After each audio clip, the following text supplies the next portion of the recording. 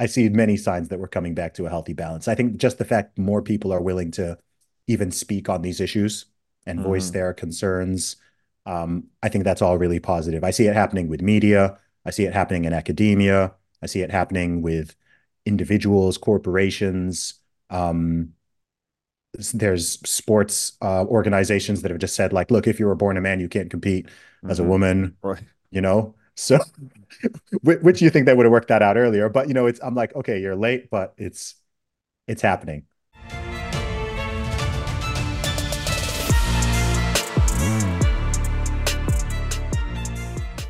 Hey, everybody, welcome to the What is Money Show. I am thrilled to have you here joining me on my mission to help shine light on the corruption of money. Now, if this is your first time listening to the What is Money Show, I strongly recommend that you go back to episodes 1 through 9 first, which lays a lot of the groundwork for many of the concepts that we explore on the show. These first 9 episodes are my series with Michael Saylor, and thousands of people have told me that this is the best podcast series they've ever heard, hands down, and that it was instrumental to their understanding of money and Bitcoin.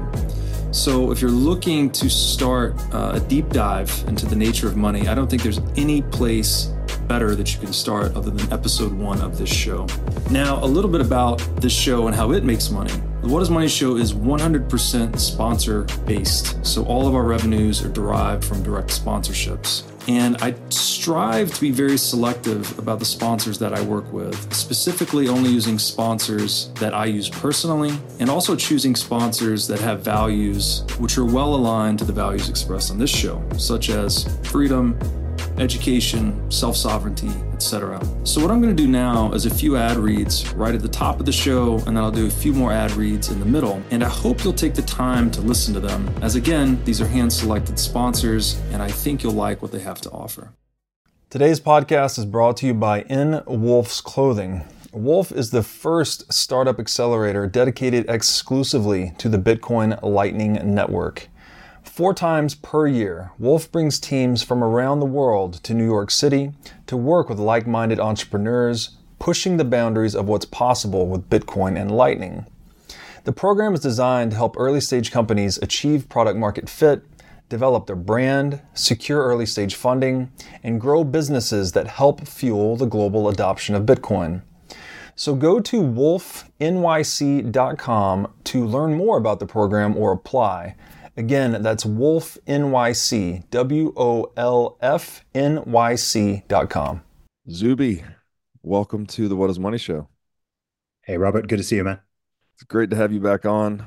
You were one of my early guests. I think first 100 or so episodes you were on, and we've seen each other in person quite a few times since, but I think this is the second time you've been on the show.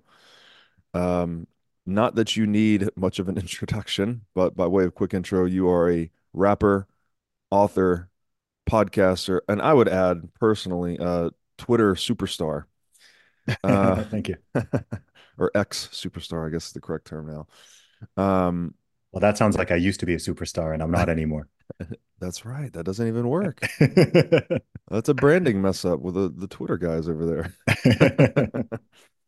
Um, so yeah, man, it's great to have you on. I wanted to talk about some of the madness that's going on in the world. Wanted to talk a little bit about your life too. I know your life has changed a lot, as we were just saying offline. I myself have been going through a lot of personal changes, and I get a lot of questions about these things. So maybe we could riff on some of that for a little bit. Yeah, sure thing, man. Happy to. You were saying that you once flirted with the idea of being a lifelong bachelor, Yeah, and it was only for a short period in my life, but yeah. and then your views changed, and now you're on a very different trajectory. Um, there's a lot of young men that listen to this show. You said you were 37. I am almost 38 years old, so we're about the same age. Maybe we could just chart out how our views on that topic have changed going from our 20s into our late 30s. Where have you come from, and where are you at today in terms of your outlook on dating, life, women, family, etc.? Man, okay, let's jump right into it. So, First of all, I think the most important thing to say is that I'm blessed to come from an extraordinary family. Mm. My parents have been married for about 48 years. Wow. I'm the last of five kids. All of my siblings are married. I have 10 nieces and nephews. Wow. No divorces in my family or anything like that. And my wider family is gigantic. I have over 50 first cousins. So I Wow. come from a background where I have very much seen marriage work, lots of kids, lots of family involvement. To this day, Mm. my family is extremely close, even though we are scattered all over the world. So I guess that instilled in me a certain viewpoint and just an understanding of the importance of family and marriage and kids and just the sort of generational Mm. lineage and legacy. Mm. These are things that I guess I didn't start actively thinking about them all that much until maybe I was in my late teens and going into my 20s. But that's really what I've always been surrounded by. Mm. Um, in terms of the sort of brief flirtation with the idea of being a lifelong bachelor, this was not I've always aspired to be married and to have my own children since I was Mm. pretty young. I think there was just that brief flirtation in my sort of late teens where you're just kind of like doing the math and you're like, hey, what if you just like stayed single? Like, wouldn't you just have like tons of money and you'd be able to kind of do whatever you want? It was a very sort of juvenile worldview of it. Mm. And then when I thought about it in a bit more depth, and I thought about the fact that every single one of us is the result of an unbroken chain of reproduction dating back however many millennia and Mm. beyond. Mm. And I was like, yeah, that would be a bad idea. I don't want to be a genetic dead end. And I think further to Yes. that, and this is an important message to maybe both young men and young women, because you and I, Robert, we're at that interesting age where we're sort of young men, but we're also like 2 decades older than a 17-year-old Yes. Yes. or an Right. 18-year-old, Right. Right. right? Right. So, Right. so in some ways, compared to people who are in their 50s, 60s, 70s, 80s, we're very much young men. But you can talk to someone who's 20 and you can actually like tell them some things, right? You've got Yes. you've got some years and experience on them. I think one thing that a lot of young people do, and probably always will, is that you tend to only think about your life. You think about the first half of your life. I think most people who are 20, they think of their life up until maybe the age of 40 or 45. Yes. Most young people don't think about what they're going to do between 45 and 90, Right. right? So you're thinking, okay, this is Yeah. what I want to do by 30 or 35 or 40, but people aren't thinking of like, okay, in my 60s, in my 70s, in my 80s, this Right. is where I want to be. Um, and I think when you take that longer term view, the importance, look, I'm not trying to even before putting the caveat, the truth is over 90% of people actually do want to have children. The Yes. people who don't want to have kids are actually the exception. Yes. So I'm not trying to, push any ideology or make anyone feel like, oh, I must Sure. have kids, but the truth is most people want to. And when I look, for example, at my parents, my mom is going to be 70 this year, Mm. and my dad is approaching 80. And they've both had successful careers. They've done and achieved lots of great things. My dad's been Mm. a medical doctor for 5 decades, helped save Wow. unknown, I don't know how many people's lives, but he's been a big asset to all the different communities he's been in. But I know for certain if I were to ask them what they are most proud of and what it is day to day that gives them the most joy, it Mm. is their five children and their 10 and counting grandchildren. It keeps them young, keeps them Sure. active, Yeah. keeps them in communication, right? Because I think as I've never been an old person before, obviously, but I think it's almost like giving you an additional lease on life in a way Yes. because you live your life and then you have kids and you see them grow up and you kind of live a bit vicariously through them. Yes. And then hopefully they go on and they get married and they have kids. And then you've got it all again, right? I've got a nephew who's like 7 months old. Yeah. And I've just been playing with him downstairs and you're just like, man, this is dope. And it's cool to me as well, because I'm the youngest of all the kids. So I've been an uncle now for 17 years. I became an uncle when I was 20. Wow. And it's been cool with all my nieces and nephews to see that process over and over again. I've got a niece who's going to turn 18 this year, And I can very clearly Wow. remember like when she was, when she was born and when she was just a little baby. And now I'm looking at her and she's Yeah. going to be going off to college and all this. So I say all that to be like, man, this is dope. Yeah. This is definitely something that I want to do and I'm going to do. And I think it's actually exciting because it's that new chapter of life. For some people, it makes sense to do that in their early 20s. For some people, mid or late 20s. For some people, their 30s. Some people don't start families until their 40s. Hmm. People have different paths, right? People could fight all day about what is quote unquote optimal. But the truth is, yes, you can speak in some generalities, but there's people who it totally makes sense for them to get married at 21, and there's people who they have no, and there's people who have no business getting married and having kids at 21, right? So it depends on a lot of factors where you are in life. I'd say as a man, even where you are financially and in your career and in your maturity. People develop in different ways and we all have different career paths. Yes. If I had stayed in the corporate world, I probably would already have a family. But Mm. I took a different path. I took this Mm. entrepreneurial creative path. And it wasn't until my mid 30s when stuff started to pop off in a way Mm. where I was like, okay, cool. I'm no longer struggling just to keep myself afloat. I actually Yeah. now have some abundance and surplus where I would feel comfortable being able to actually have and sustain a family without Mm. being in struggle mode 24/7. And I think that's important, especially as a man. Yes. Um, there's a lot of things we have to fight in the world, and I would don't, you know, I'd rather make it a little bit easier in Yes. certain aspects than make it harder. So that's sort of how my thoughts and views have developed on it over time. And I think it's a very interesting subject, just given where we are in the world and culture right now. It is the most important subject, right? This Mm. is, as you said, it's the continuation of the species. Um, you are extremely fortunate, by the way. Like, I don't know I many know. people that have parents, you said married for 48 years. Yeah. I mean, my oldest sibling's 10, 11 years older than me. So, and yeah. That's incredible. And surrounded by successful marriages. So all of your role models growing up, or all of the influences in your life are like successful marriages. So like Yeah. that programming, that may be a strong word, but that influence in your life, you're so fortunate to have that because I would say most people in the world at this point don't have that. But you know what? I think most people in the USA don't have that, sadly. Mhm. Yeah. In most of the world, people actually do have that. Mm, Um, it varies a lot. I mean, if you look at the most populous country in the world, which is yeah. India, the divorce rate in India is under 5%. So Wow. 95% I of didn't know that. marriages in India are till death do us part. In many parts of the statistics vary massively from Sure. country to country, right? Does that mean that all 95% of those are perfectly happy and whatever? Right. No, of course not, right? Sure. There's that caveat.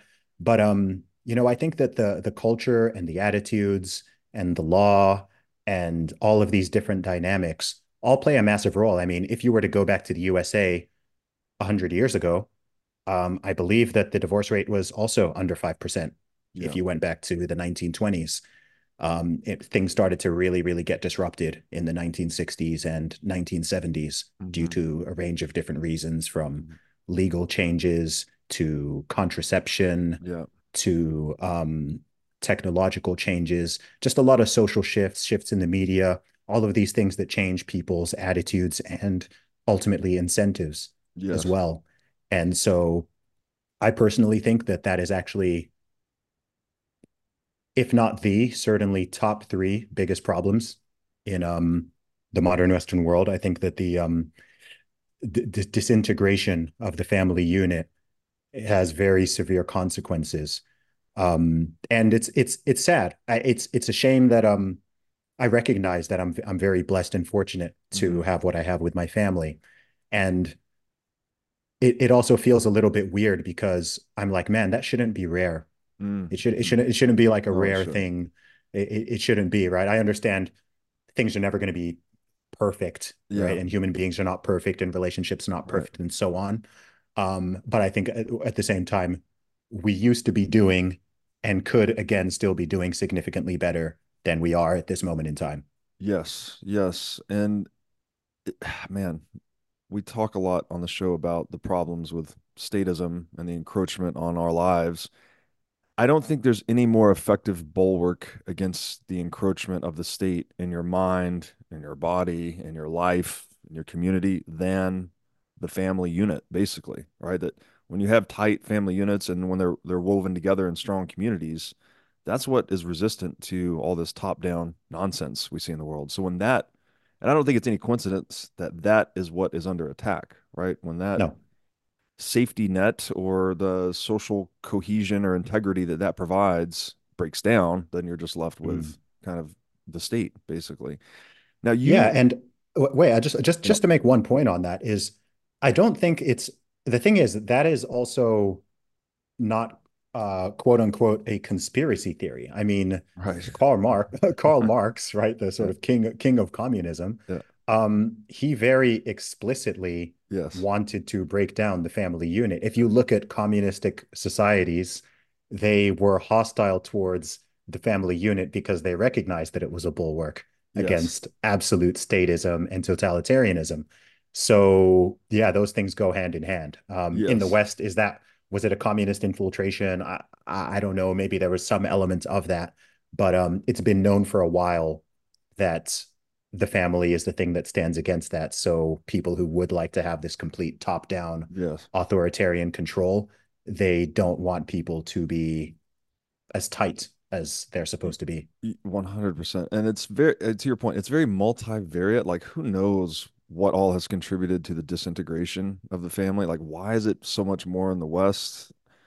I would also think I think economic pressures have something to do with it. The fact that a single income family used to be a possibility in the US for the average US Mm-hmm. household, and now that's totally impossible. Yeah. Just given inflation and everything else, like obviously that puts a lot of economic pressure on the nuclear family. Um, but you just for a little reference too, that people that may not know this, you grew up in Saudi Arabia. Yeah. So that culture, and correct me where I'm wrong here, because I grew up in Tennessee. I know little to nothing about this, but as I understand it, the culture there values large families and values the family above all else, right? I assume the divorce rate's very low in general in that area. Yeah. I don't know the statistics in Saudi. It is also, I believe it is, it's not as low as it used to be. Yeah. Um, but where I grew up, the community I grew up was I grew up in a very anomalous bubble. So I grew up in an expat community where, okay, Robert, I'm going to tell you something funny. Hmm. I'm going to tell you how much of a bubble I grew up in. I grew up in such a bubble that it wasn't until I was, man, I don't know how old I was, but it wasn't until I was a certain age um, when I learned about, I'll tell you how I learned this. I learned this from, remember the Maury show and Jerry Springer? And they used to have the like, who's the father thing. Yes. Yeah. Um, Of course. I didn't know that it was possible to have children with someone without being married to them. Wow. Yeah. That's By, incredible. by the way, I don't mean at 18 years old, by the way. I mean at Yeah. like, maybe 9 or 10 years old or Sure. something. Yeah. Um, but because I'd never even seen it before. Wow. So when I'm watching this TV show and a woman is there with five guys and they're like, "Who's the father?" and I'm like, "Isn't the husband the father?" Like I don't get it because I didn't know anybody. That's I didn't amazing. know anybody who didn't have their mom and their dad because every single person, every single family in my community was an intact nuclear family from all over the world, by the way, right? It's expat community. You got people from all the different Arab countries, from India, Pakistan, United States, Canada, UK, Australia, people from all over the world, but all nuclear families. So that was all I saw. All of my friends, like I know all Wow. their parents. So it wasn't until I went to boarding school, like I said, at the age of 11. And then I was in the UK for 10 years. And so, once I started to see all these different types of family dynamics and so on. But yeah, that's an example of just how sort of insulated and different and ideal in a way that Sure. community was. So I was like in a bubble. But then of course, you'd also go out into what I'd call like real Saudi Arabia. If you wanted to go do anything interesting, then, Yeah. you'd go into one of the cities or something. If you wanted to go shopping, go to the mall, whatever it is. Yeah. So you kind of had those two sides. You had that more Western side of things inside the camp, very international. And Yeah. then also you had, the real sort of true Saudi Arabia Arab side of it. Which by the way was also quite different to the what a lot of people in the West envision who have never Yes. been to the Middle East. And it's changed even more so. I haven't been back to the country for 15 years now. Hmm. I'm going to go there later this year for sure. Hmm. The country has changed a lot. It's liberalized in positive ways, not in Hmm. the sort of crazy woke progressive way that Hmm. um, that The word is freedom ways. understood. Yeah, in terms of, they're like, hey, you know what? Maybe we should let women drive. You know what? Maybe we Yeah. should desegregate the restaurants. Maybe we should have some music concerts and cinemas and Mm. stuff like that. So it's interesting. I think this region in general, the Gulf countries, they're on a very positive trajectory. Mm. I'm in Dubai right now. I'm a UAE resident, and I've been to Qatar recently. I was in Doha not so long ago, and yeah, they're learning. They're Yeah. learning and they're adapting and they're making some real progress in very positive ways. So it's interesting. That's exciting to hear because we need some countries going towards freedom because the Mm. countries that were founded in freedom, like the US, are going the opposite direction, which is very concerning. If you are a business owner or manager, you should know these three numbers: 36,000, 25, and 1. 36,000 is the number of businesses that have upgraded to NetSuite by Oracle. NetSuite is the number one cloud financial system, which allows you to streamline accounting, financial management, human resources, and more. NetSuite turns 25 years old this year. That's 25 years of helping businesses do more with less, close their books in days rather than weeks, and to drive down cost. And finally, 1, because your business is one of a kind. So with NetSuite, you get a customized solution for all your key performance indicators in one efficient system with one source of truth. NetSuite is everything you need all in one place. Right now, you can download NetSuite's popular KPI checklist designed to give you consistently excellent performance absolutely free at netsuite.com/whatismoney. That's netsuite.com/whatismoney to get your free KPI checklist. Again, netsuite.com/whatismoney. Now I'd like to tell you about our sponsor, iCoin Technologies. iCoin has released a free software update for all existing wallet holders that includes a secure messaging feature called Chamber. With the Chamber upgrade, you can send text messages with all the security benefits of a cold device. With wallet-to-wallet encrypted messaging, there is zero chance of a message being decrypted by a snooping third party. Chamber's encrypted messages can only be created and read on an iCoin wallet, which means messages are never seen in plain text on a hot device. You can use any messaging platform to send Chamber encrypted messages. Even if the messaging channel is compromised, your messages will remain uncrackable. You can now generate and store your message encryption keys on a cold device. This means you become the central authority and your encryption keys are never seen on a network-connected device or kept in cloud storage by a third party. So why not protect your private communications like you protect your Bitcoin private keys? Pick up a few iCoin Chambers today for friends, family, and coworkers. With the iCoin Chamber, your privacy is built right in. Go to iCoinTechnology.com today and use promo code Bitcoin23 for 30% off of this new sleek hardware wallet. Again, you are a very fortunate guy to have that influence in your life growing up. I don't come from that. My Mhm. mother and father separated when I was 5. I did have some good influences in my life, like my aunt and my uncle. They stayed together until death, and Awesome. there were some good influences, but also a lot of not good influences. And then my Mhm. friends around me, typical US, right? Kind of a mixed bag. Some had successful long-term marriages, some did not. Um, Again, I don't know the numbers either. It's through my Western view, it seems like it's gotten worse in the US over the past 20 years. Like there's more broken families, less nuclear families than not. What Yeah, yeah, go ahead. advice, like the people that don't have the fortunate situation that you came up in, the fortunate role models and influence, like what wisdom would you try to impart on them about the importance of family, maturity, masculinity, traditional values, etc. Because I think there's a lot of people that are they're hungry for this message. They didn't get it when they were Yeah. young. They didn't get the mimetic influence from role models, but they're hungry to learn. So, like, what would you Yeah. offer those people? Yeah, sure thing. Man, let me first frame this by saying that I don't feel like I'm totally qualified to speak on this yet because Sure. I will be married and I will Yeah. be a father, but Yeah. I haven't taken those giant steps yet. Mhm. Um, and so I don't want to sort of come across like I'm speaking from things I myself haven't Of experienced course. directly. But at the same time, I've been a child. I'm a member of a family. I'm an uncle times 10, and Hmm. I've seen a lot of these dynamics. I think maybe the best way for me to answer this would be to I think it's important for people to realize that if if an institution or a way of doing things has existed for thousands of years across the world, across different cultures and religions and tribes and ethnic groups and all different types of people.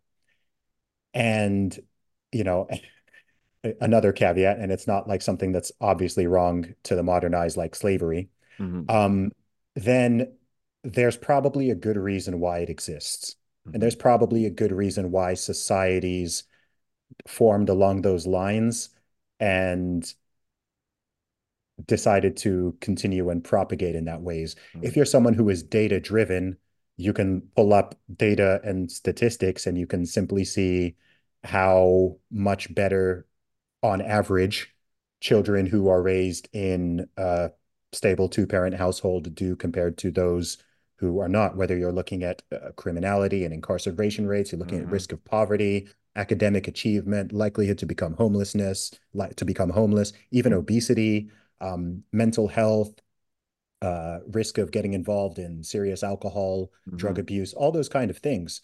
Um, the numbers are very, very clear.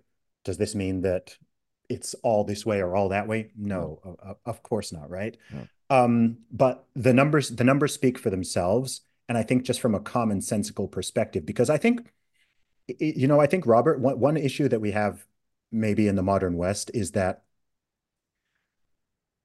people I use I use this term speaking to someone earlier today.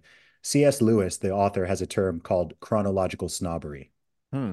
which is this idea of people who, in any modern era, think that they're so much Hmm. better and smarter and wiser and more moral than all of their predecessors, Hmm. right? So there's this thing, when you see people who are like, like, marriage is outdated, Hmm. or why do we need that, or why should we even have children, right? There's too many people in the world, like, why Hmm. should we have children? You see these kind of arguments on the internet and other places every single day. And I think it's important to sort of take a humble approach and be like, as I said, right? I flirted with this brief idea. Oh, maybe I'll Hmm. just be a bachelor forever. And then you think like, hang on, my dad didn't do that. My granddad didn't do that. My great granddad didn't do that. Like Hmm. no, Hmm. no, nobody above me in my family tree Hmm. made that decision. Am I so much smarter and so much Hmm. wiser and so much cleverer that like I can just take this institute that we, as a whole, we can all just take this idea that's existed and brought us to where we are now and just Hmm. kind of throw it in the trash Hmm. and Hmm. expect that we're somehow going to be better off. And I think the honest and obvious answer is no, like probably not. There's probably good reasons why people did that. I mean, you don't think people experimented in the past? You don't think they tried all sorts of Right. different ways of organizing society and men and women mating and coupling up or not? I mean, we've had polygamous societies. You had guys who had one man who has 100 wives. Yeah. You've tried all sorts of different things, and it's like, well, this is the thing that seems to have worked and have been sustainable because the places that were practicing all that stuff, there aren't too many of those societies around these days. But you know what there Exactly. is? There's lots of these monogamous societies, which maybe they have their slightly different ways of doing marriage and doing ceremonies and whatever, Hmm. but it's the same simple idea: man, wife, nuclear family, raise the kids in this structure, and it all works and it kind of flows through generations. So that's one aspect of answering the question. I would say that that wisdom applies so much more generally too. That it's like Yeah. this is a whole thing where what's sort of what does Peterson say? Clean up your room before you criticize the world. It's Mm. like just because you think in your limited life and experience that you don't need marriage, for instance. And I was this guy again 10, Yeah. 15 years ago. I was like, oh, marriage is an outdated, antiquated agricultural age institution. People used to have to get married to have, manage the kids on the farm and all this stuff. Like, we don't need that in the digital age, but Mm. that's very hubristic. That's like, if humans have been doing this, as you said, for this unbroken chain back to the dim mist of history, like, you should question yourself first. If your Yeah. views disagree with their views, you should assume you're wrong, basically, and figure out why, not the inverse. But Yeah. something about, for me at least, and maybe I don't know if other people like this, it seems like maturity, it was like the deeper onset of humility in a lot of ways. Like, I used to Mm. think I knew a lot more when I was young. And then as you get older and you experience more things and you bump up against the world, you're like, oh, wow, I know less and less and less and less and less. And you start to Yeah. respect your predecessors more and more and more. Yeah, for sure. And I think something that adds to the trickiness is I think the concept that we have in the modern day of adolescence is kind of new. If you think for most of human history, adolescence maybe was like 2 to 3 years. Mm-hmm. Now you can have adolescence kind of up until your 30s, Yeah. right? You can kind you, 40s, 50s, yeah, guys do it forever. you can stay Yeah. in this state where like you don't really society doesn't force you to grow up in the way Yes. that it used, right? It used to be the case that by age 18 or certainly 20, like most women were ready to be wives and mothers. Yeah. And by the age of, let's say, 24 or 25, most men were ready to be husbands and fathers, right? By all Mm-hmm. the different markers. And that's been pushed out for lots of different reasons, including higher education, the Mm-hmm. economy, overall culture, the sort of mimetic patterns of people just doing Yeah. what other people around them are doing. So that's been pushed back. So I think that's something that's relatively new. Maybe also the fact that we have much longer life expectancy. Sure. So before it was like, hey, you're 20, like Yeah. You're get about dead. get get move yeah, right. Like get moving, right? You only Yeah. got 25 years left, Yeah. maybe. So yeah, so all those things are different. There's another point I was going to make, and I'm trying to another thing I think is interesting is, we've been talking about kind of like looking back at the past and looking at history. I think another thing you can do is look towards people who are older than us, Mm-hmm. right? So regardless of their situation, regardless of their life experiences, hang out with some people who are in their 60s, their 70s, their 80s, and first of all, like see see who's happy. Mm-hmm. See, find the 80-year-old Mm-hmm. who's lived a life that who seems content and happy with their life and has lived with meaning and purpose, and they're not angry and bitter, right? Find the 80-year-old who's joyful and speak to them, right? Find out Mm-hmm. what is it that gives you life? What is it that keeps you happy? What is it that you're proud of? And then also talk to the bitter ones as well, Yeah. right? Talk to them and find out, okay, because I mean, you can make all the same mistakes if you want to, but that's kind of silly. I think it's really, really important to just learn from. I just learn from everybody, man. That's something I really do. I love Yeah. the fact that I'm able to talk to so many people across the board because I learn something from everybody. As you said before, you learn from some people or in some aspects, okay, maybe that's something I shouldn't do. Mm-hmm. And then other people, you're like, you know what? That's something I would like to emulate. Yes. Um, and I think that when you do that, and again, you can look at data, you can look at statistics, or you can just do it yourself and talk to people. I've noticed a strong pattern, as in people who are particularly, let's say, over the age of 50 or so, um, the ones who seem to be like truly, for the most part, genuinely happy and joyful and have Mm-hmm. meaning and purpose and energy, um, they get a lot of that from their families. They get it Mm-hmm. from their children, and that because it's automatic meaning and purpose, right? Like I said, Yes. I'm not a father yet, but I've seen this. I have four older siblings, so I've seen them prior to being parents, and I've Yes. seen them in being parents, and obviously there's something probably just genetically coded in us Yes. that once we have a son or a daughter, it's like, well, I mean, someone wants meaning and purpose, boom, Yes. like there you go, there's your meaning and purpose for the next it's not even, some people are like for the next 18 years, I'm like, it's not. No, it's it's permanent. forever, Yeah. right? It's permanent, man. Yeah. I was talking to I think I've told this story on a podcast before, but I was in the UK one time and I was talking to this old man at a train station.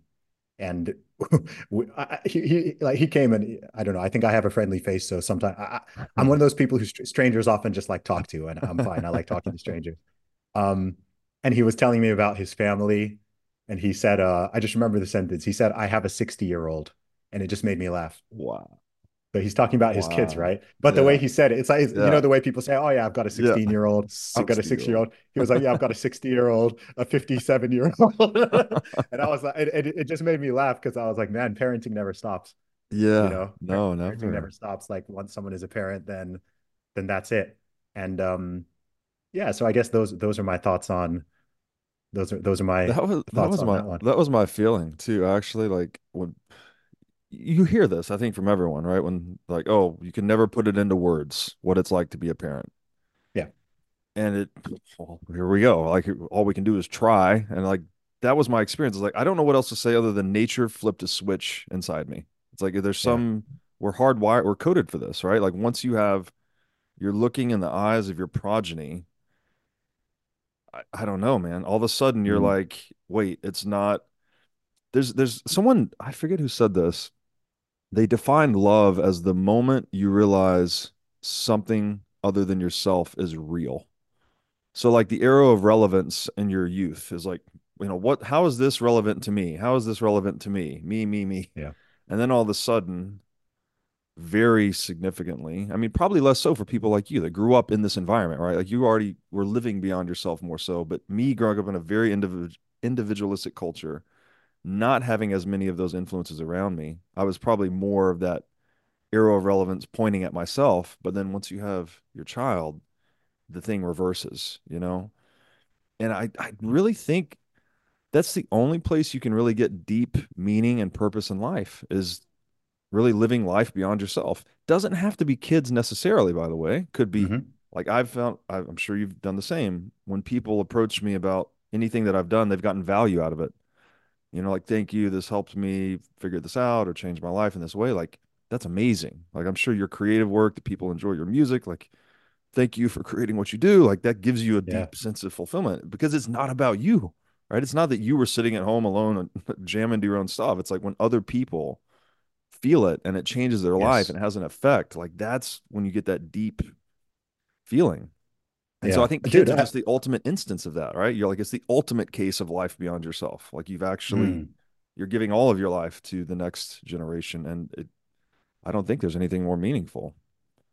yeah, that sounds right to me, man. And I'm excited about the prospect of experiencing that for myself, hopefully many, many times. You raised an interesting point there about about living for things beyond yourself. And I think that I can't speak for women because I've never been a woman and I never will be, despite how I've identified in the past. And Even with the world but I record? think even with the record, man. I know certainly as a man, and I'm sure this will speak to you. I think every man knows this deep down, even if they've never thought about it. But you want to be useful. You want to be useful to Yes. other people. No, Yes. nothing gives a man the feeling of purpose and meaning like being useful to and respected by others in whatever arena or Yes. various arenas you are in. I think that's just how we are Hmm. hardwired. I've said before that I believe men are always building or destroying, Yes. Yeah. right? If Yeah. men are Yeah. always building, I don't Yeah. really think that there's a neutral. Themselves I or think that others, right? If they're not building exactly. themselves, they'll destroy themselves. Yes, Yes. exactly. And you see this manifest in all sorts of different ways, Hmm. right? What is the biggest killer of men in the UK? Themselves, Hmm. right? Who does most of the homicides and killings and Hmm. horrible mass shootings and these things? It's primarily young men, right? So that's like the most extreme version of it. But you also see less extreme versions of it. Hmm.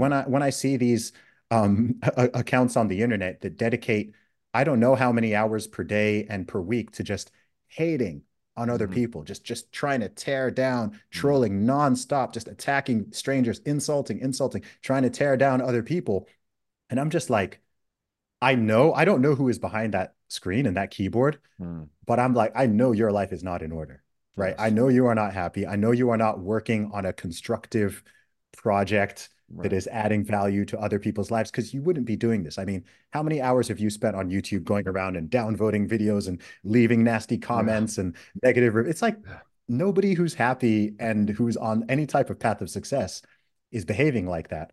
So I encourage young men in particular to take that energy and just channel it into different projects. It's why we're Yeah. both really into health and fitness. Yeah. And it's one of the reasons why I like encourage guys to, man, get in the gym, lift weights, like get Yes. yourself in shape because Yes. it's a project.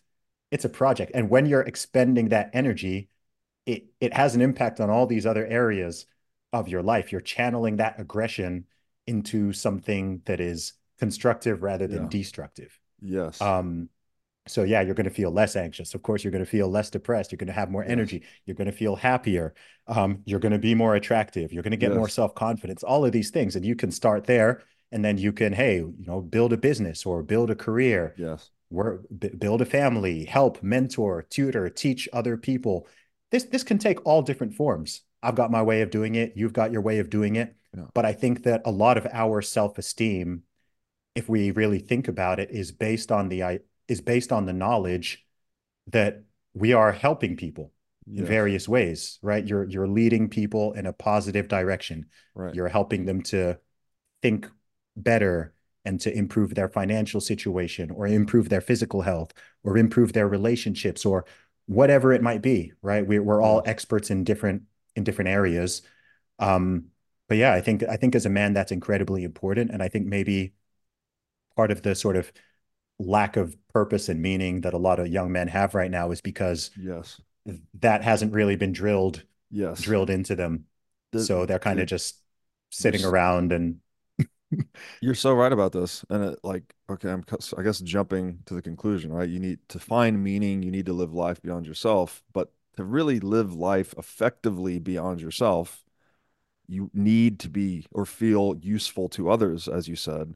Well, yeah. what's the prerequisite to that? It's like becoming useful, right? Like actually training yourself, setting goals, whether this is in the gym, this is professionally, like just developing this habit of constant, continuous self improvement.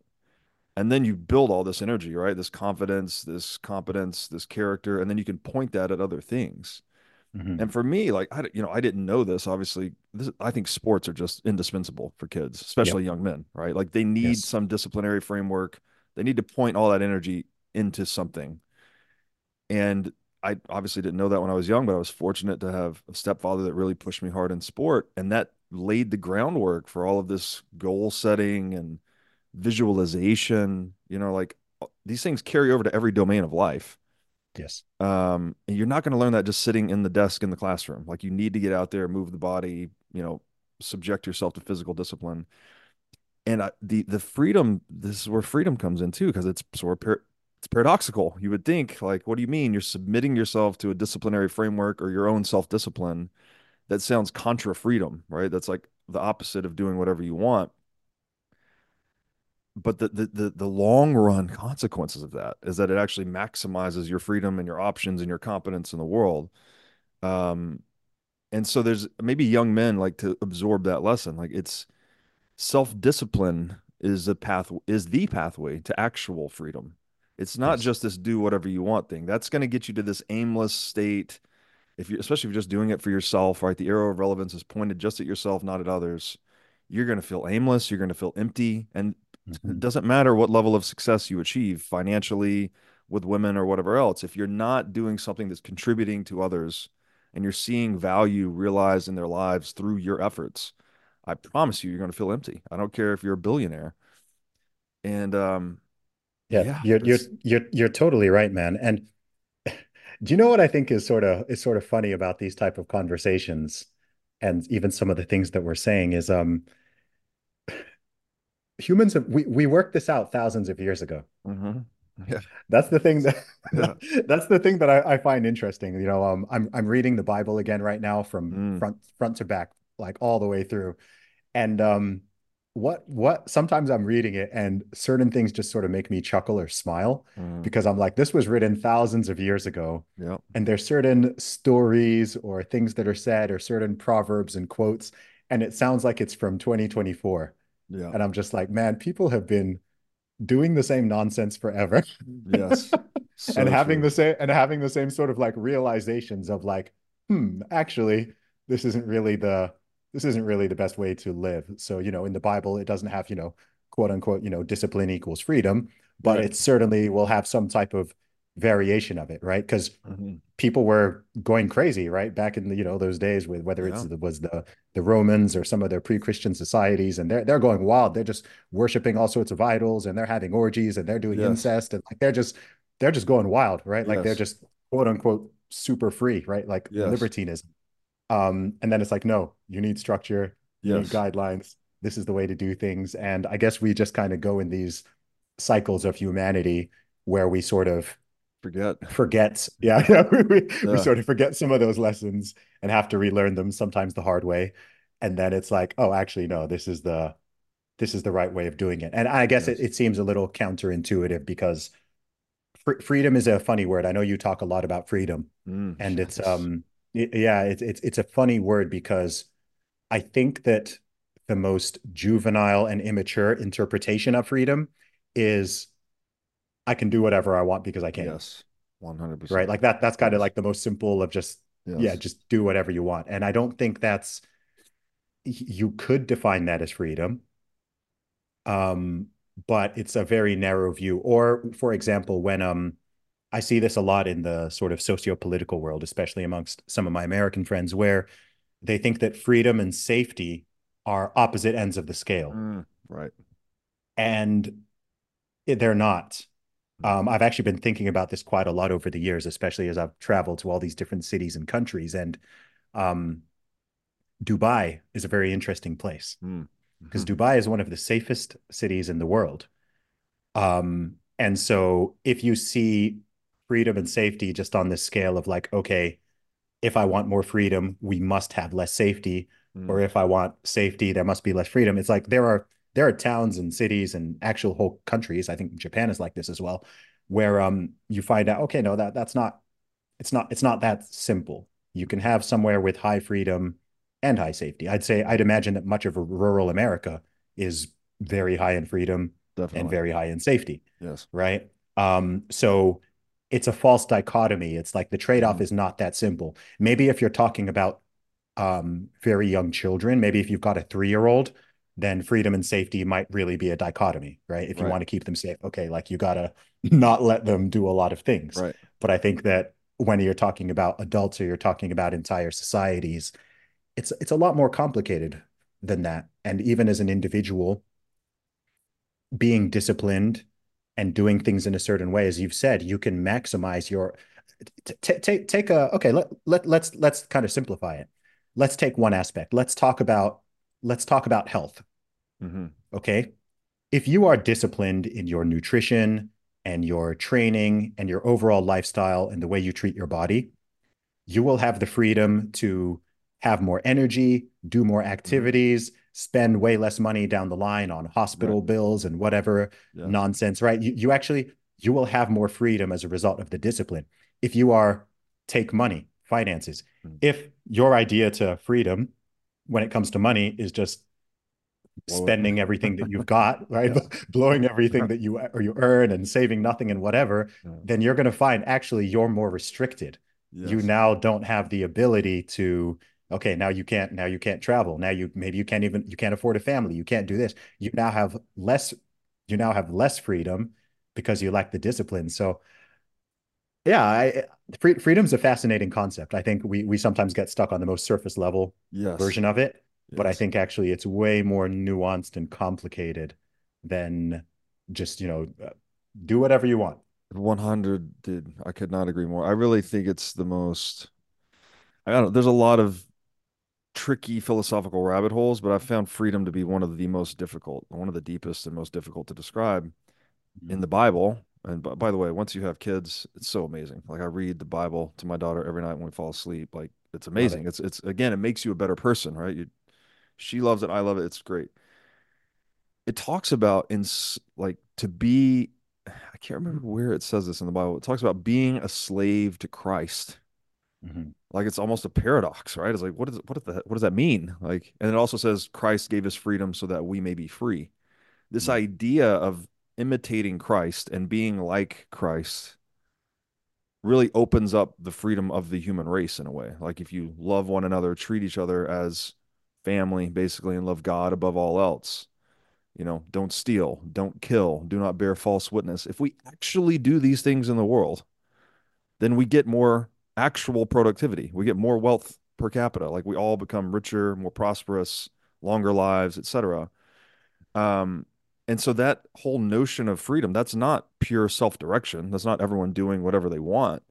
That's people abiding by principles that work, right? Whether it's private property, whether it's marriage, whether it's just the moral intuition of like, don't hurt one another. Um, that somehow is this is the paradox. Like when you adhere to this universal rule set, which is by definition limiting, right? Mhm. Private property, for instance, right? Whatever you earn, you keep. Whatever I earn, I keep. If we both abide by that, then we get collectively more freedom.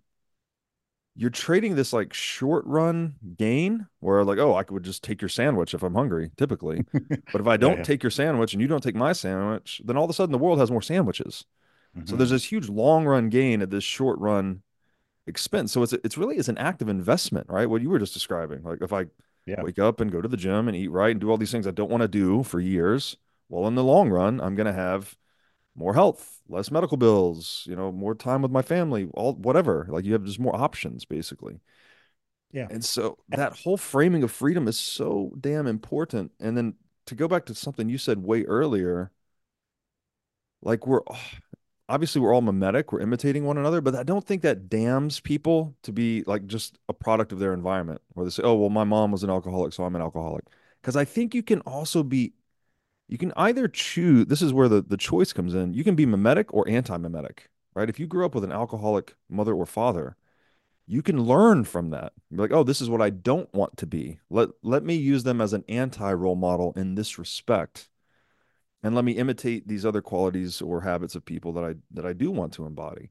So you're in the driver's seat, and you don't need to just, if you grew up and you didn't have a lot of marriages around you or people didn't respect private property, that doesn't mean you have to grow up that way. You can make the choice and move towards freedom rather than away from freedom.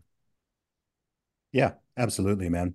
There was one point I was gonna make. I just remembered when you were talking about just kind of some of the advice for young people out there. I think another important thing to say, and it ties a lot of this stuff together, is that if you do these things and you behave in this way and you are valuable to other people and to your community and you treat other people well and so on, you're also going to just enjoy life way more. Yes, You're going to enjoy for life a sure. lot more, and people are going to want to be around you. Hmm.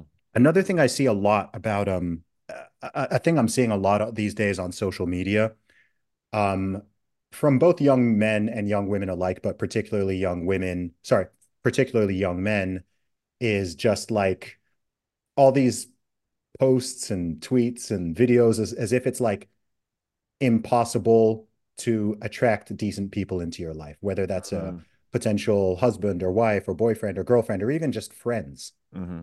And look, I understand for some people certain things are going to be more difficult for others. For some people, we all have our advantages and disadvantages. But if you are genuinely a positive, friendly, kind, polite, useful, valuable Hmm. person, you are going to attract all sorts Yes. of great people into your life. Birds of a flat feather truly do Hmm. flock together.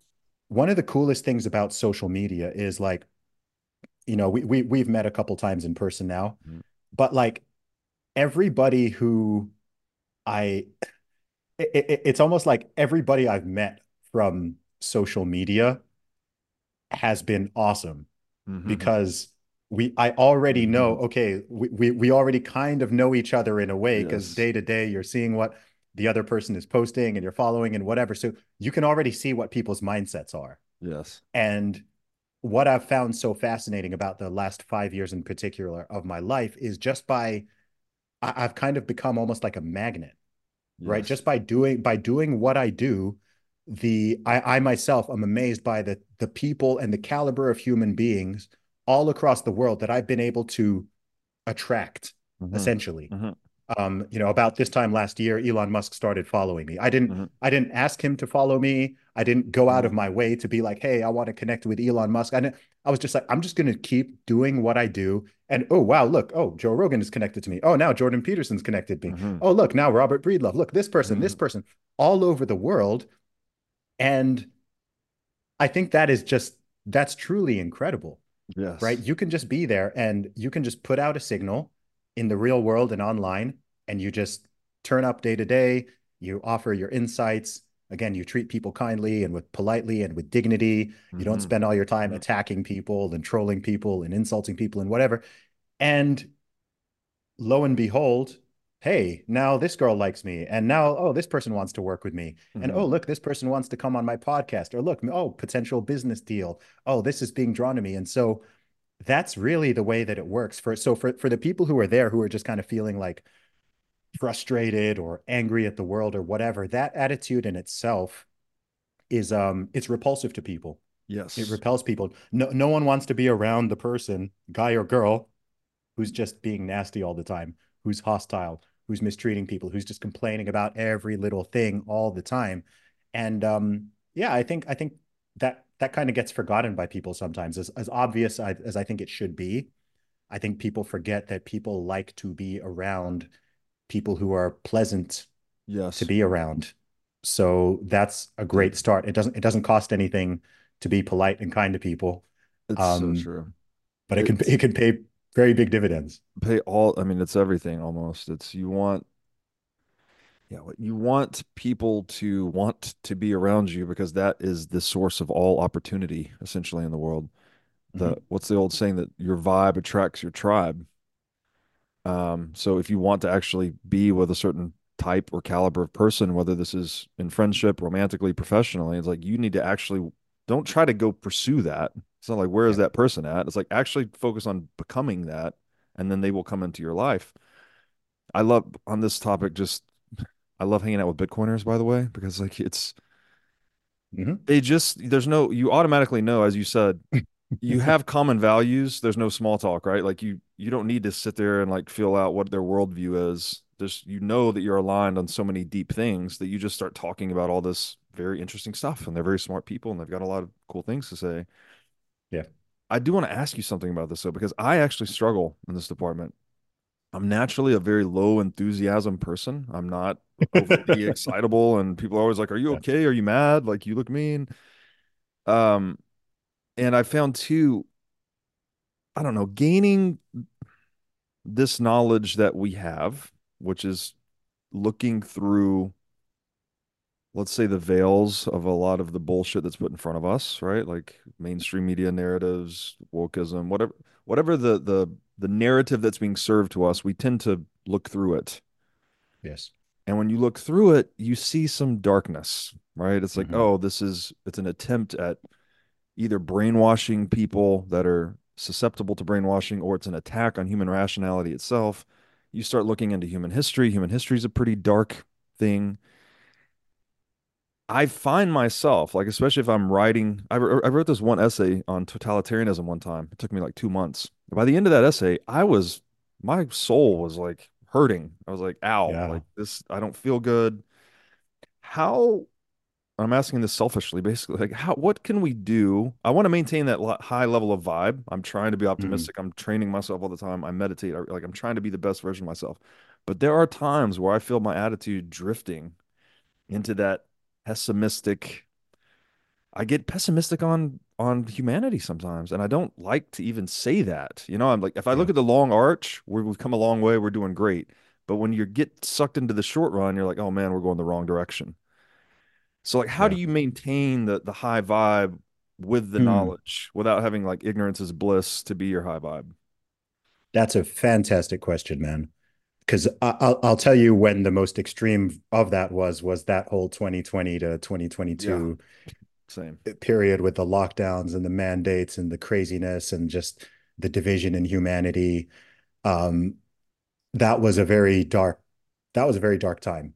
I think people like to pretend it didn't happen and people didn't say and do the things they said and did.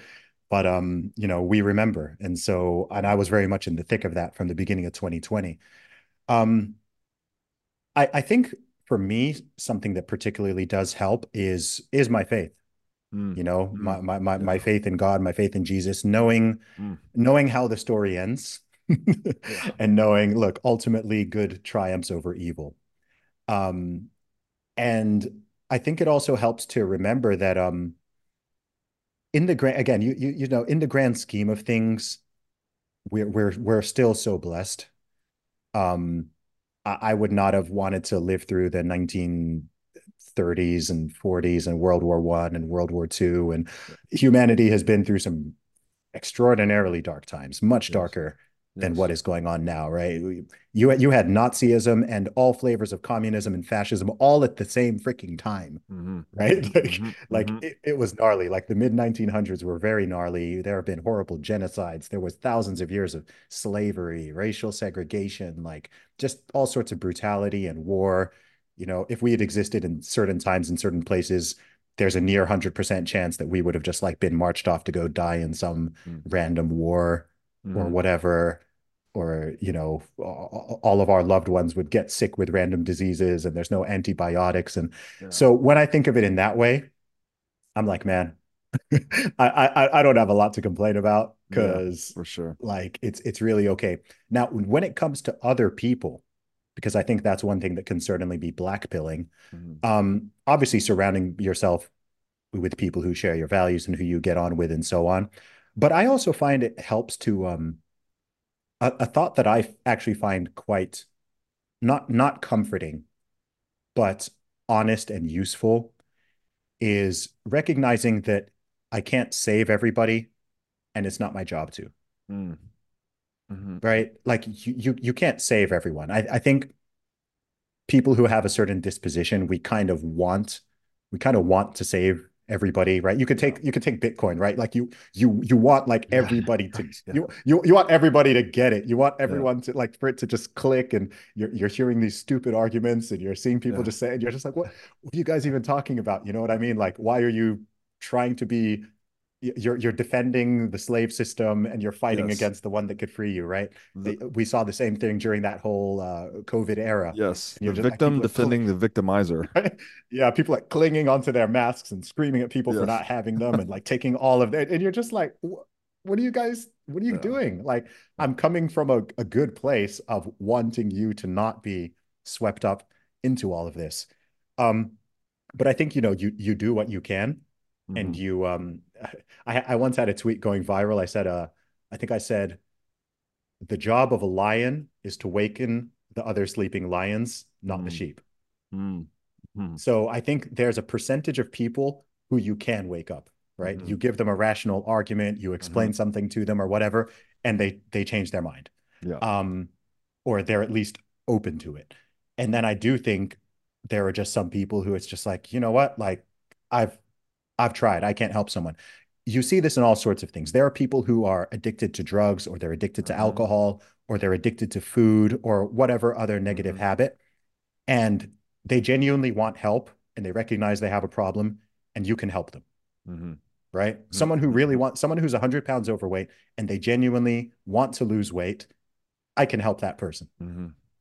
The person who is 100 pounds overweight and they're totally in denial about it or they're wanting to blame everybody but Yeah. themselves or whatever, I'm like, man, until that shifts for you, Yes. I can't really help you because I could give you all of these ideas. I could literally tell you what to eat day to day, Yeah. but if you don't do it and if you don't train, then I can't do much. So Yeah. I think it's good to just, do what you can and help the thousands, millions of people that you can.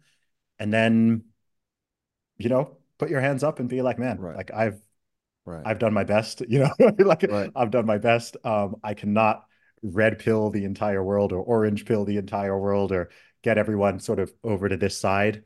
Um, and that's just the reality of it. But I think if we can like live our lives and die and be like, you know what, like, man, I did my part. I played my role.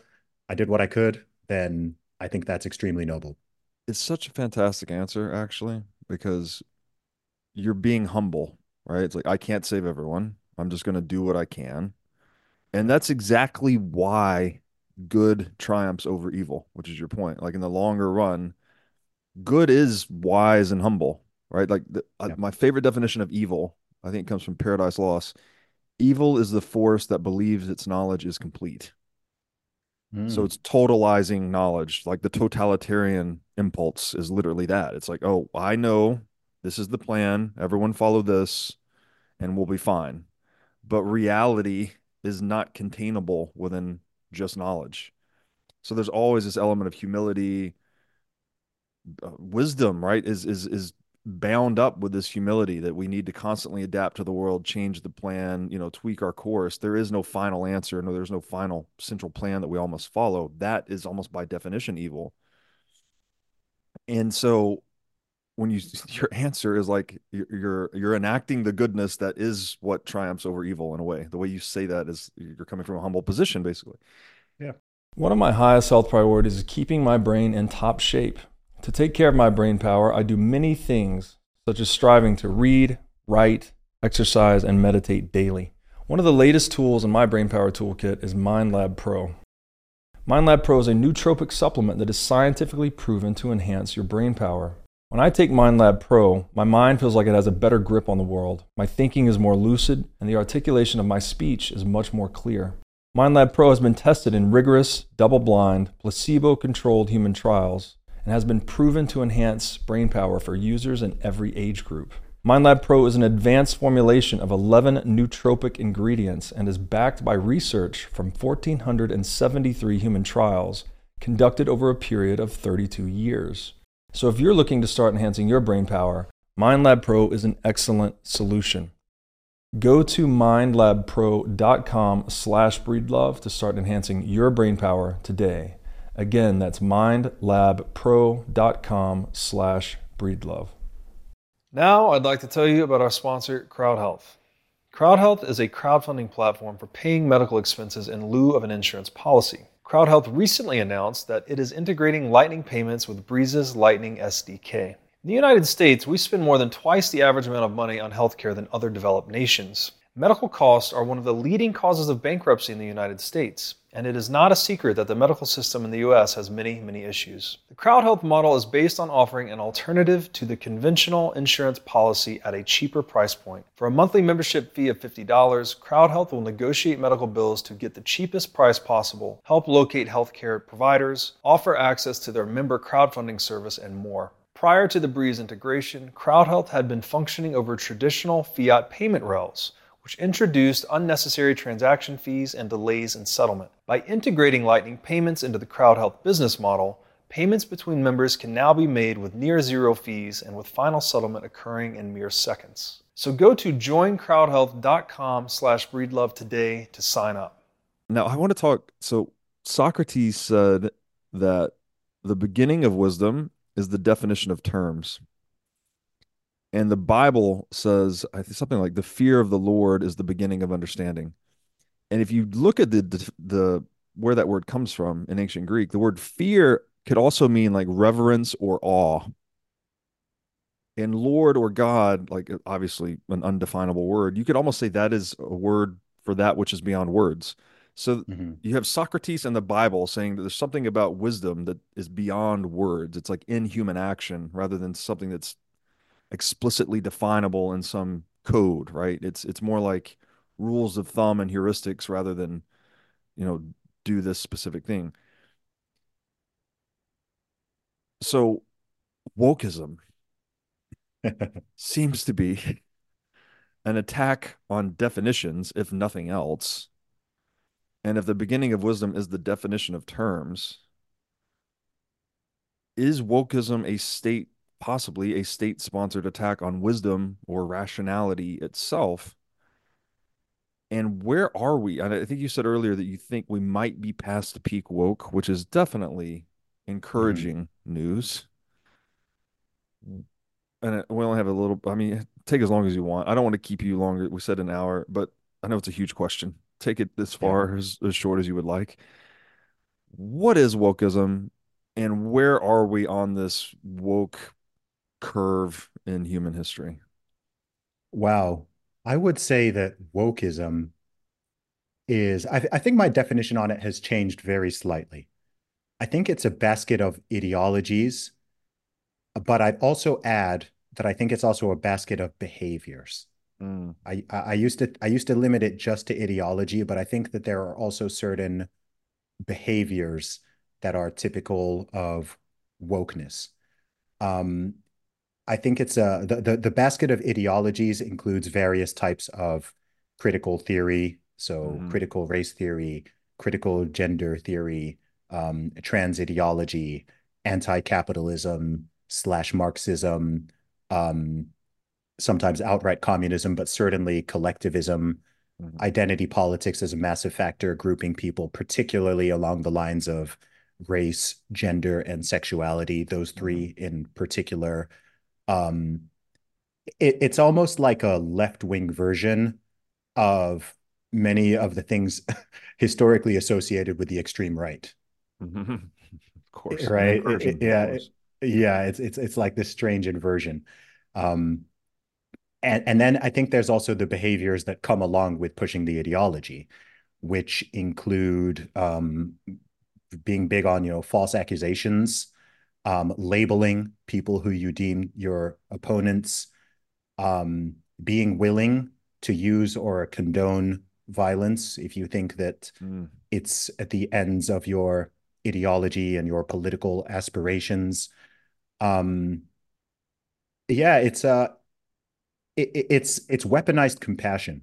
mm, Maybe that's a good way to yeah, put it. yeah, yeah. It's because the people who tend to fall for woke ideology tend to be people who are relatively high in the personality trait of compassion, hmm because all of these things are not framed in.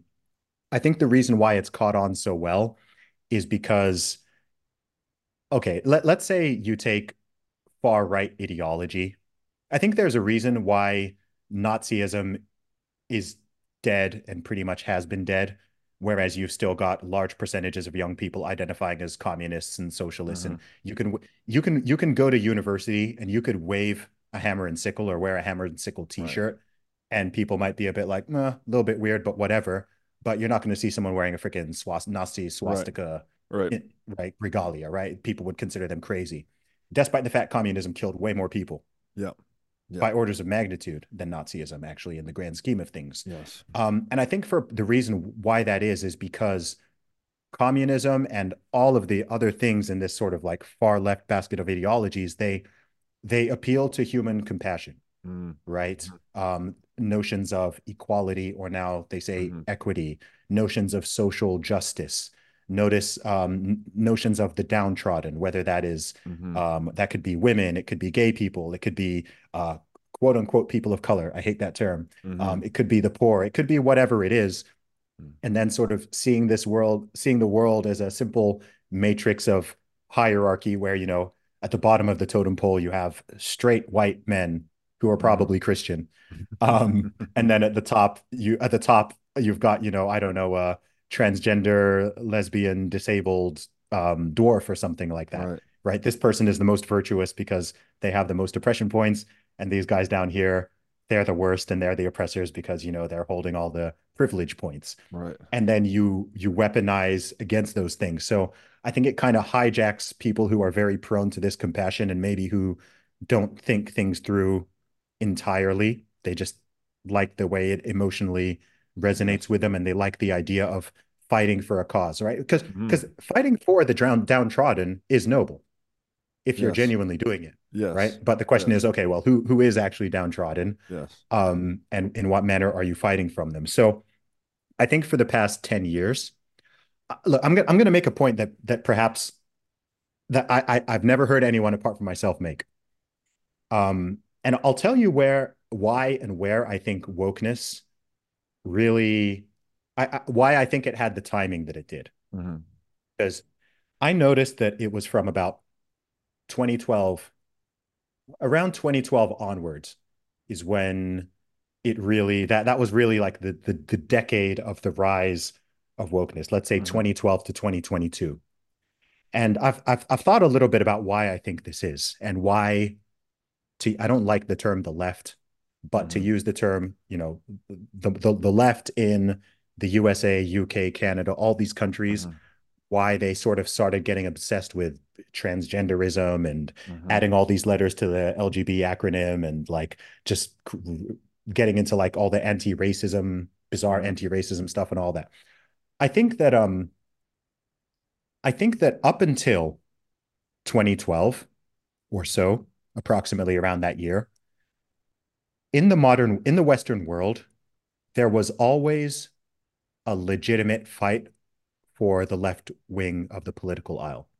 Mhm. So if you were someone who genuinely cared about people who were marginalized or not treated equally under the law, or who were being victims of violence socially, or who were socially segregated or Mhm. legally segregated or whatever, if you think all through American history and history of other places, you could always identify those groups. Mhm. If you went back to 1950, you could point out groups and say, okay, these people are not actually being treated equally under the law, right? This group of people can't vote. This Mhm. group of people is not allowed to eat at the same restaurant or use the Mhm. same doors or Mhm. this or that or whatever. And then I think that I remember prior to 2012, I remember what the big fight for the liberals and the progressives was. It was always actually they were really, really fighting for same-sex marriage, Mhm. right? Now I can have my own religious position on that, but that was like the last thing that someone could reasonably argue is a discriminatory law against a group of people. Mhm. People can debate that, but I think that was like the last thing on the books that someone could sort of make a rational argument Mhm. against that. And so once that was legalized and generally accepted, what have they got? What other fights do they have to fight? Mhm. You got equality for black people, you got equality for Yeah. women, you got equality for, and now there's it's like you have all of these people who are activist minded and Mm. they've been fighting their whole lives, right? They've been Mm. fighting for justice, fighting for equality, whatever. And they're like, what's next? Um, So then they make up Trans, stuff. right? Like, like, Yeah. like, Right. and I think like Oh. that's when they just went, they like if I think of the timing, because prior to 2012, Yeah. you probably never even heard the word transgender, Yeah. right? You'd probably never seen like, they weren't putting rainbow flags like everywhere and adding new stripes to it and Yeah. like doing like they got really, really goofy in that following decade. And I think it's just because it's kind of like rebels without a cause. Like there's just no, Right. Oh, you actually, interesting. yeah, you've achieved, you said Pendulum you were fighting swung too for, far, kind of thing. exactly, right? Like you Yeah. were fighting for equality. And then, okay, like you've achieved, like maybe someone can point something out to me, but I'm not aware of any law in the USA or the UK or Canada which is like discriminatory against a group of people, like Yeah. something that men are allowed to do this, but women are not, or Right. straight people can do this, but gay people can't, or white people can do this, but brown or black people Right. can't. Like in the past, that always existed. Yeah. It's gone. Like it's like cool. Like you did it, right? Like Yeah. you've achieved it. And I think that's why wokeism just kind of took off. I think people have just been looking for the next fight. It's like, dude, have you heard at any point in your life prior to the last few years, have you heard as much talk about white supremacy? Okay, No. so actual white supremacy is at an all-time low. At its peak, the KKK had over 4 million members. Wow. What have they got now? Four? Like who even is a white supremacist? Like Right. it's not like some, but I've never heard so many people, white supremacy this, white supremacy. I'm Right. like, who and what are you even talking about? Right. Like I've been to the USA many times. Like I'm not seeing people running around in Klan hoods and burning Right. crosses, and like I'm not seeing congressmen and mayors running on trying to reinstitute racial segregation. Like it's unthinkable. Yes. But all of a sudden you've got people like talking about this and talking about fascism and talking about like all these phobias and isms and whatever. And it's just most people are kind of looking at it like, what exactly are you referring to? Mm. Because this doesn't seem to be matching with reality. So that's a long answer as to why I think what wokeism is, why I think it's risen. But I also think it peaked around, I think it peaked 2020, 2021. And I think that we're now in the very early stages of it, of the pendulum coming back. And And so part of the reason I say that, go ahead. what are the indications of that? And I wanted to ask too, like, do you think the state leaned into that? Because it feels like wokeism may have been emergent, so, like, the way you described, but then it seemed like Mm, someone threw fuel on the fire. Like the state yes. started really pushing, you see rainbow flags on the White House propaganda and all this shit. Like they started to lean Yeah. into it and fund it. Were they trying to like co-opt that narrative for their own purposes? You know what? I actually have I think it could be a lot of different things. I have a theory on this. I have a theory on this, especially when it comes to what I call woke capitalism. Mm-hmm. Yeah. You remember Occupy Wall Street, Yeah. 2008? Yeah. I think that in the light of that 2008 financial crisis, that 2008, 2009 period, I think that there was a moment across the Western world where a lot of people, regardless of their political stripe or their social class, started to work out that something was sort of shifty Mm-hmm. with the way that these banks, with the way these Mm-hmm. banks were operating and so on. And if you think about it, historically and traditionally, um, the natural enemy to large banks and corporations and whatever was always more the left side of the political aisle. If you Mm-hmm. think about like the proper role, I sometimes think about like what is the proper role of each political party and their role. And you could say that like the proper role of, to use the term, the left is to keep giant institutions in check, Mm-hmm. right? To Mm-hmm. stop giant corporations from just like, abusing their staff and instituting ridiculous Right. working hours and, making sure that they pay, labor unions, right? Making sure Yes. people are paid appropriately, right? Like that is really like their proper role. And so they're natural enemies to a lot of these big banks and financial institutions Mm-hmm. and so on. So one of my theories is that I think that the Occupy Wall Street movement and that popularity of that movement, I think it kind of scared some of these corporations a little bit. I Mm-hmm. think they were a bit like, oh, they're catching on to the fact that like we're Mm-hmm. doing some sketchy things with the money and we're getting bailed out by the public. Meanwhile, we're Mm-hmm. paying our top dogs like these huge $1 million bonuses and so on. And the proletariat are working out what we're doing. And Mm-hmm. so I think one reason why certainly the corporations have adopted, hey, like it's June, like let's turn everything rainbow. Oh, look, it's Black History Month. Like let's put up a fist and put a BLM hashtag and whatever. Is I think they realize that they can appease their natural enemies Mm-hmm. by doing that. Right. So Mm-hmm. we can get these left-wing activists off our back, right? And Right. we can keep on doing what we're doing. We can keep making all this money and Right. we can keep like having sweatshop labor and we can keep like we can do whatever we want. But you know what? Throw them a rainbow. Throw them a BLM hashtag, like Yeah. put out a little statement just saying, hey, we love the LGBT community, whatever the thing is, and that'll get those guys off our backs. And I think it's actually worked quite well. Yeah. Because I think you've actually seen a strange alignment happen where you have people who should be these organizations' natural enemies, and they're even sort of aligning, right? They're Remember when you started supportive. Yeah. getting all these Yeah. people like shilling for big pharma and Yeah. calling themselves the resistance, Yeah. but you're like now aligning with all these giant corporations, and you've actually now got people who are more conservative or more on the right, who are or even more libertarian, Yeah. who are like who are almost like The there's new, been this strange inversion yes, the where, new left, or the old left now, something like that. yeah, exactly. Like I remember when I was young and people used to always be like, oh, like the Republicans and the Conservative Party in the UK, like they're the ones of like big business and Yes. corporations and whatever. Yeah. And there's been this like sort of strange thing Right. happening where you even got people on the left used to be very anti-war for the most part. Yes, And now exactly. I'm like, wait, why are you kind of like shilling for the war machine? Right. Why are Right. you supporting big pharma? Why are you like it's all gone a little bit strange. Those So yeah, I think inversions, man, they seem calculated. I don't know how that would happen naturally, right? Again, back to the mhm, confusion of terms. It's like, well, when you say the left, people are like, well, are you talking about the left now, the left 20 years yeah. ago, the left, and it rotates. And yeah, I, I don't know.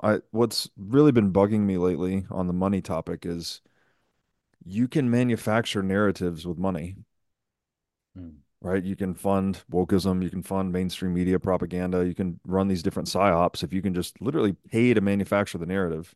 I think critical race theory is a great example too, by the way. Something that's meant to combat racism by institutionalizing racism. Like it's fucking nonsense. It doesn't make any sense at all. But you can fund that. You can create that with a money printer and people believe it. And so they start to Yeah. incorporate the ideology and start to behave accordingly. So I'm like, is printing money like mind control? I mean, it's probably the closest thing we've got in a way. And so, Yeah, it's go ahead. scary, dude. Yeah, it's certainly a factor because they can prop up things that otherwise would collapse a lot earlier than they do when you've just got all the funny Yeah. money printing. Just like you Yeah. can keep wars, just like you can keep wars going on Yeah. Zombie forever. companies, like it's the same thing. Mhm. The market would spit these things out, but Yeah, the money printer keeps them going. yeah, yeah, absolutely, man. But yeah, but to be optimistic, I think that people are really tired of the woke stuff, man. Yeah. I've been speaking about it publicly. I've been noticing it since like I don't know, 2013, 2014. I've really seen it creeping up. Mm-hmm. But I've been speaking about these things publicly, especially on Twitter or the platform now known as X, since 2018. Mm-hmm. And there's been a like when I was talking about this stuff in 2018 and 2019, like it's been 5 years ago since I did that deadlift where I identified as a woman. Nobody was talking about it at that time, man. Like Yeah. think about it. No one was talking about that issue. People were like skirting around it. Yeah. People didn't even think it was real. People were like, is this really a problem? I was in And that boat. I was in that boat. I was like, yeah. surely this And can't be then real. Like no one's yeah, taking this right, seriously. right. No one's seeing this. And then you see like 2 years later, 3 years Yeah. later, 4 years later, you might even find with your own daughter one day, depending on, if she went to a certain school, she might be up. Yeah. I have friends who have daughters and they have bumped into this like first person Yeah. where, their 9-year-old daughter is playing against some school and they've got a guy on the team. That's crazy. And they're like, wait, what the heck? Like what's going on here? Yeah. So yeah, it's happening. It's the same as, if in early 2020 or even mid 2020, if you were one of the, lonely people who was speaking out against mandates and Mm-hmm. lockdowns and all that stuff, and then 2 years later, like everyone is Mm-hmm. seemingly against mandates and lockdowns and whatever. Mm-hmm. Um, I've noticed that it's a lot less lonely. Yes. Like if I criticize woke stuff now, I get no pushback. Yeah. Everyone's like, yep, like you're right, I agree. There was a time where it was like, oof, Yes. like, man, you're jumping on a landmine right now. Are you sure? You sure you Yes. want to be saying that? Are you sure you want to be like challenging these ideas and whatever? So yeah, I think we've kind of hit that critical mass of enough people. There's something even going on this week, the past couple of weeks. I haven't even followed it, like with Bill Ackman, this like Mm-hmm. billionaire guy. Like he seems to be pushing back on certain things. Elon is pushing back heavy Yes. against the DEI stuff and so on, and even like trans ideology. And so, the sleeping lions are now awake, Yes. and I think people are seeing, you know what, this is not good for anybody. This is not good for it's not good for men. It's not good Yeah. for women. It's not good for black people or Not white good for people or children Asian for people or sure. it's not good for children. Yeah. It's not doing what was promised, Yeah. right? Look at dude. Let's give the most obvious example. I can't believe I missed it, man. Um, dude. Okay, let me tell you how I know that. Okay, we've definitely passed peak woke. Do you know the most controversial tweet I've ever put out in the almost 15 years I've been on Twitter? When I say controversial, I mean the only one that ever caused me genuine problems in my life. It was my tweet in spring 2020 criticizing BLM. Really. Dude, that was the only post I've ever put out which caused like actual problems in my life, like with the personal relationships with people very close to me. I don't Wow. just mean like internet backlash. I mean Yeah. like, yeah, I won't even go into it in detail, but that was the one because and my only sin was being too early. Mm-hmm. Mm-hmm. Mm-hmm. Right? You remember the BLM summer of 2020, right? You remember Yeah. how emotional people were, how Right. jacked up people were, how like it was crazy and it was Yeah. global as well. Remember people posting the black square on Instagram and like Yeah. all the hashtags and like how many millions of dollars got donated. I said the whole thing was a scam. I said this is a Yeah. scam organization. Um, and they're I can't remember the exact wording I used. The tweet is still up. Um, and now, where are we now? A few years later, everyone's like, Right. oh yeah, BLM is a scam. Yeah. I'm like, oh, now you worked it out. Right. Now you worked out that they took millions of dollars and they went out and they bought large mansions, and none of that money went to any racial justice causes. It Right. didn't go to rebuilding anything. It did all that happened is the people who were running it massively profited from it and made off like bandits, right? Are racial So, relations better? yeah. No. Are Black people in America doing better? No. Was there investment into certain areas and communities? No. Um, and I said that from the beginning because this organization has existed for the best part of a decade. And I was already aware that it wasn't Hmm. what it said on the tin. But because it had a nice name and because Hmm. people are emotional and whatever, this went crazy. So I think that in itself is a massive change. I mean, if the view of BLM from 2020 to the view of BLM now. Like if someone Right. said that like they support BLM now, you're like, really? Like, you know, that they're like, right? Even Yeah. normies are like, yeah, Yeah. like it's not. So yeah, I took a lot of flack for that. But yeah, I think things have changed. I think there's been a big shift in the Overton window and a shift in the public consciousness. And as much as it's, dude, I'll tell you another thing that was huge. I think Elon buying X is huge. For sure. I think it's huge having at least one big platform where you can actually speak pretty freely. I recognize it's not perfect, Sure. but compared to what it was like, It's way better. Oh yeah. man, you know, the walls were really closing in on everybody. So I think that what he's done with that in the future, people are going to recognize just how just how important it was to have that Yes. sort of pressure release valve For sure. where people were just being stifled. You remember when they were banning all the doctors, anyone who Yeah. was questioning the men, like it got bad. And yeah, it's gotten better, man. So maybe we just need to make sure we don't overcorrect into the other direction. Right. But I think we'll come back to I see many signs that we're coming back to a healthy balance. I think just the fact more people are willing to even speak on these issues and voice Hmm. their concerns. I think that's all really positive. I see it happening with media. I see it happening in academia. I see it happening with individuals, corporations. Um, there's sports organizations that have just said like, look, if you were born a man, you can't compete as a Hmm. woman, Right. you know? So which you think they would have worked that out earlier, but you know, I'm like, okay, you're late, but it's happening. So I Good think ones out. Good ones out. yeah, Right. I mean, yeah.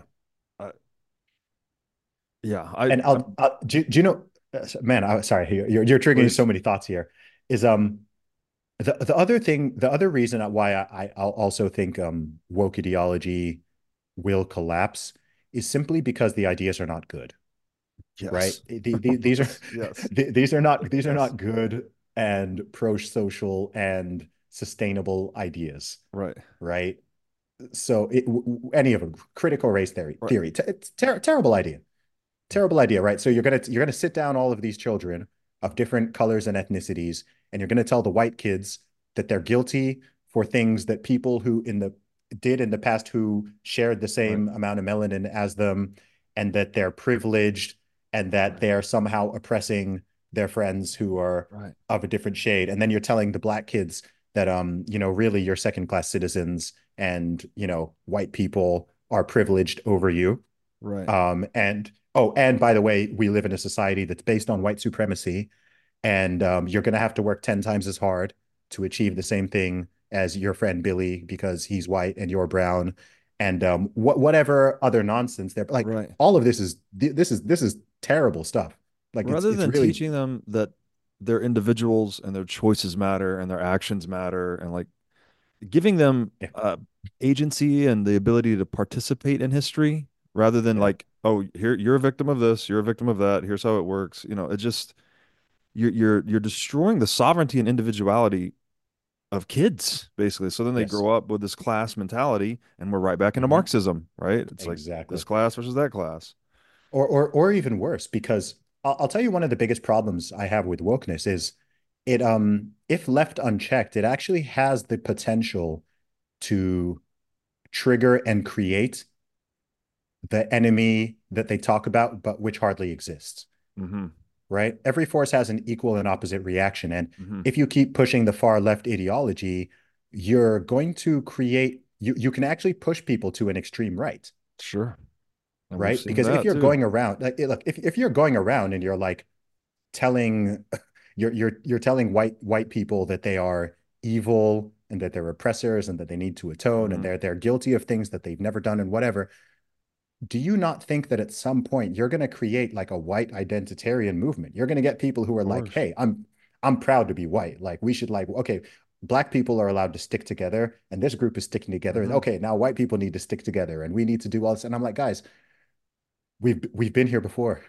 Yes. Right? Like, Right. like Yes. we've been here before. I'm Yes. grateful to have been born in a time when the world was already beyond all of that stuff. And I think Yes. it's quite pleasant. I think it's quite cool that we could all just like interact with each other Yes. and be friends with Yes. each other and do business with each other and sit in the same restaurant and we can date and marry women of whichever background or ethnicity Yes. or whatever. And it's not like, dude, there used to be like laws against that not so That's long ago. crazy. Yeah, right. And so I'm just like, guys, like this is where it's funny because a lot of people in the West, I'm generally considered, like a conservative or libertarian, and I am in many ways.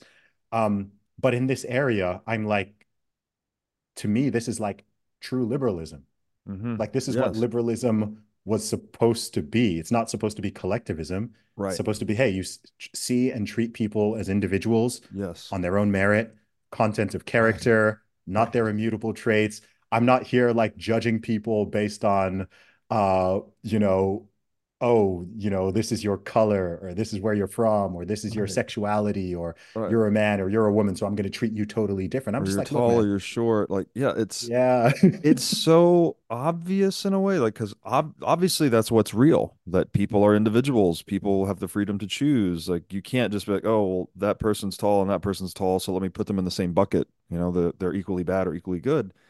Yeah. It's amazing that this class consciousness thing has been so effective. But I agree with you. There's a lot to be hopeful for, and it seems like a cohort of people is waking up to this bullshit. It's like you Yeah. can't we're always going to need labels and groupings to decomplexify the world and talk about it, but talking Mhm. about the world is not the same thing as participating in the world. Like, Mm. there's the complexity beyond words. Again, back to the whole wisdom thing, right? That the world's made up of acting individuals, not groups.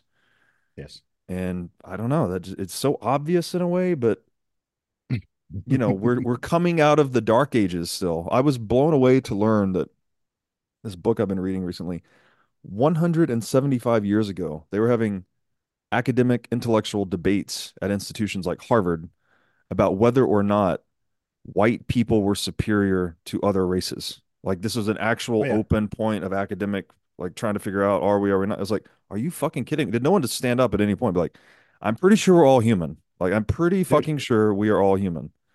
did you hear about what Germany did 80 years ago? I don't know.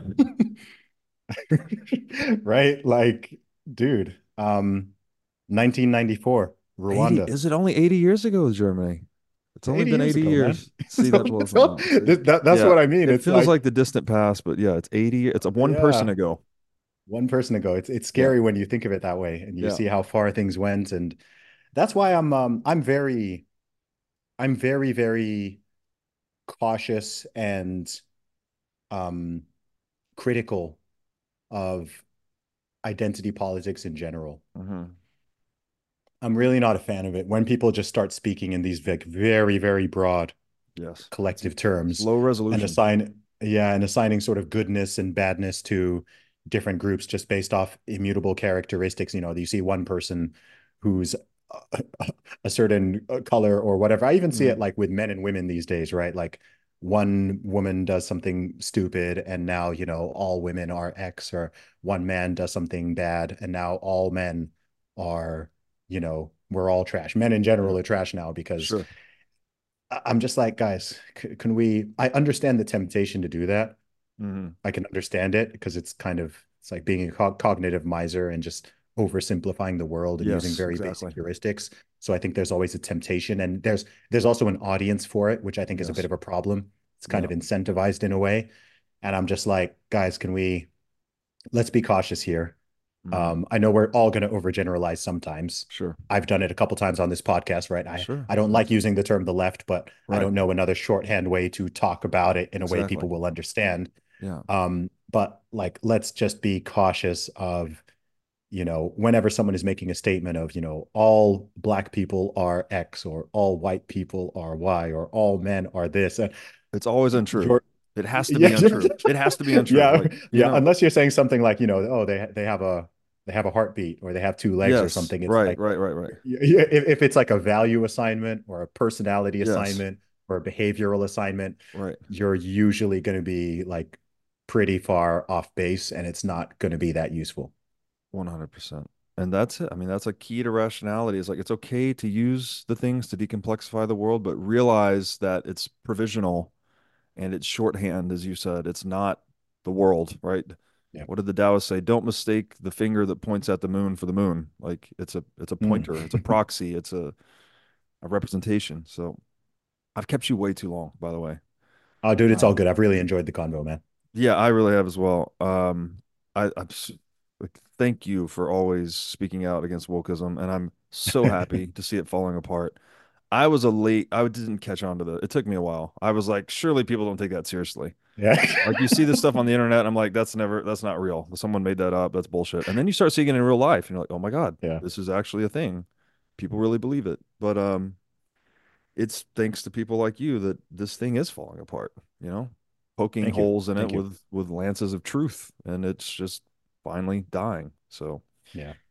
um I look forward to seeing you again in person. I think you said you'll be in Miami soon. Yeah, I'll be in Florida. I don't know when this is coming out, but end of the month. And then I'll be in the States many times this year, I'm sure. Awesome. We have to Yeah. connect in Miami. I'm gonna have an in-person studio there. We should do one of these Oh, sick. live. Awesome, man. Let's do Um, it. dude, thank you so much. Where can people find you on the internet? I am on all social media at Zuby Music. That is Zuby Music. And you can check out my podcast, Real Talk with Zuby, which is available on all platforms. And my music is on all platforms. Just search Zuby and you will find me anywhere. Zuby, thank you so much.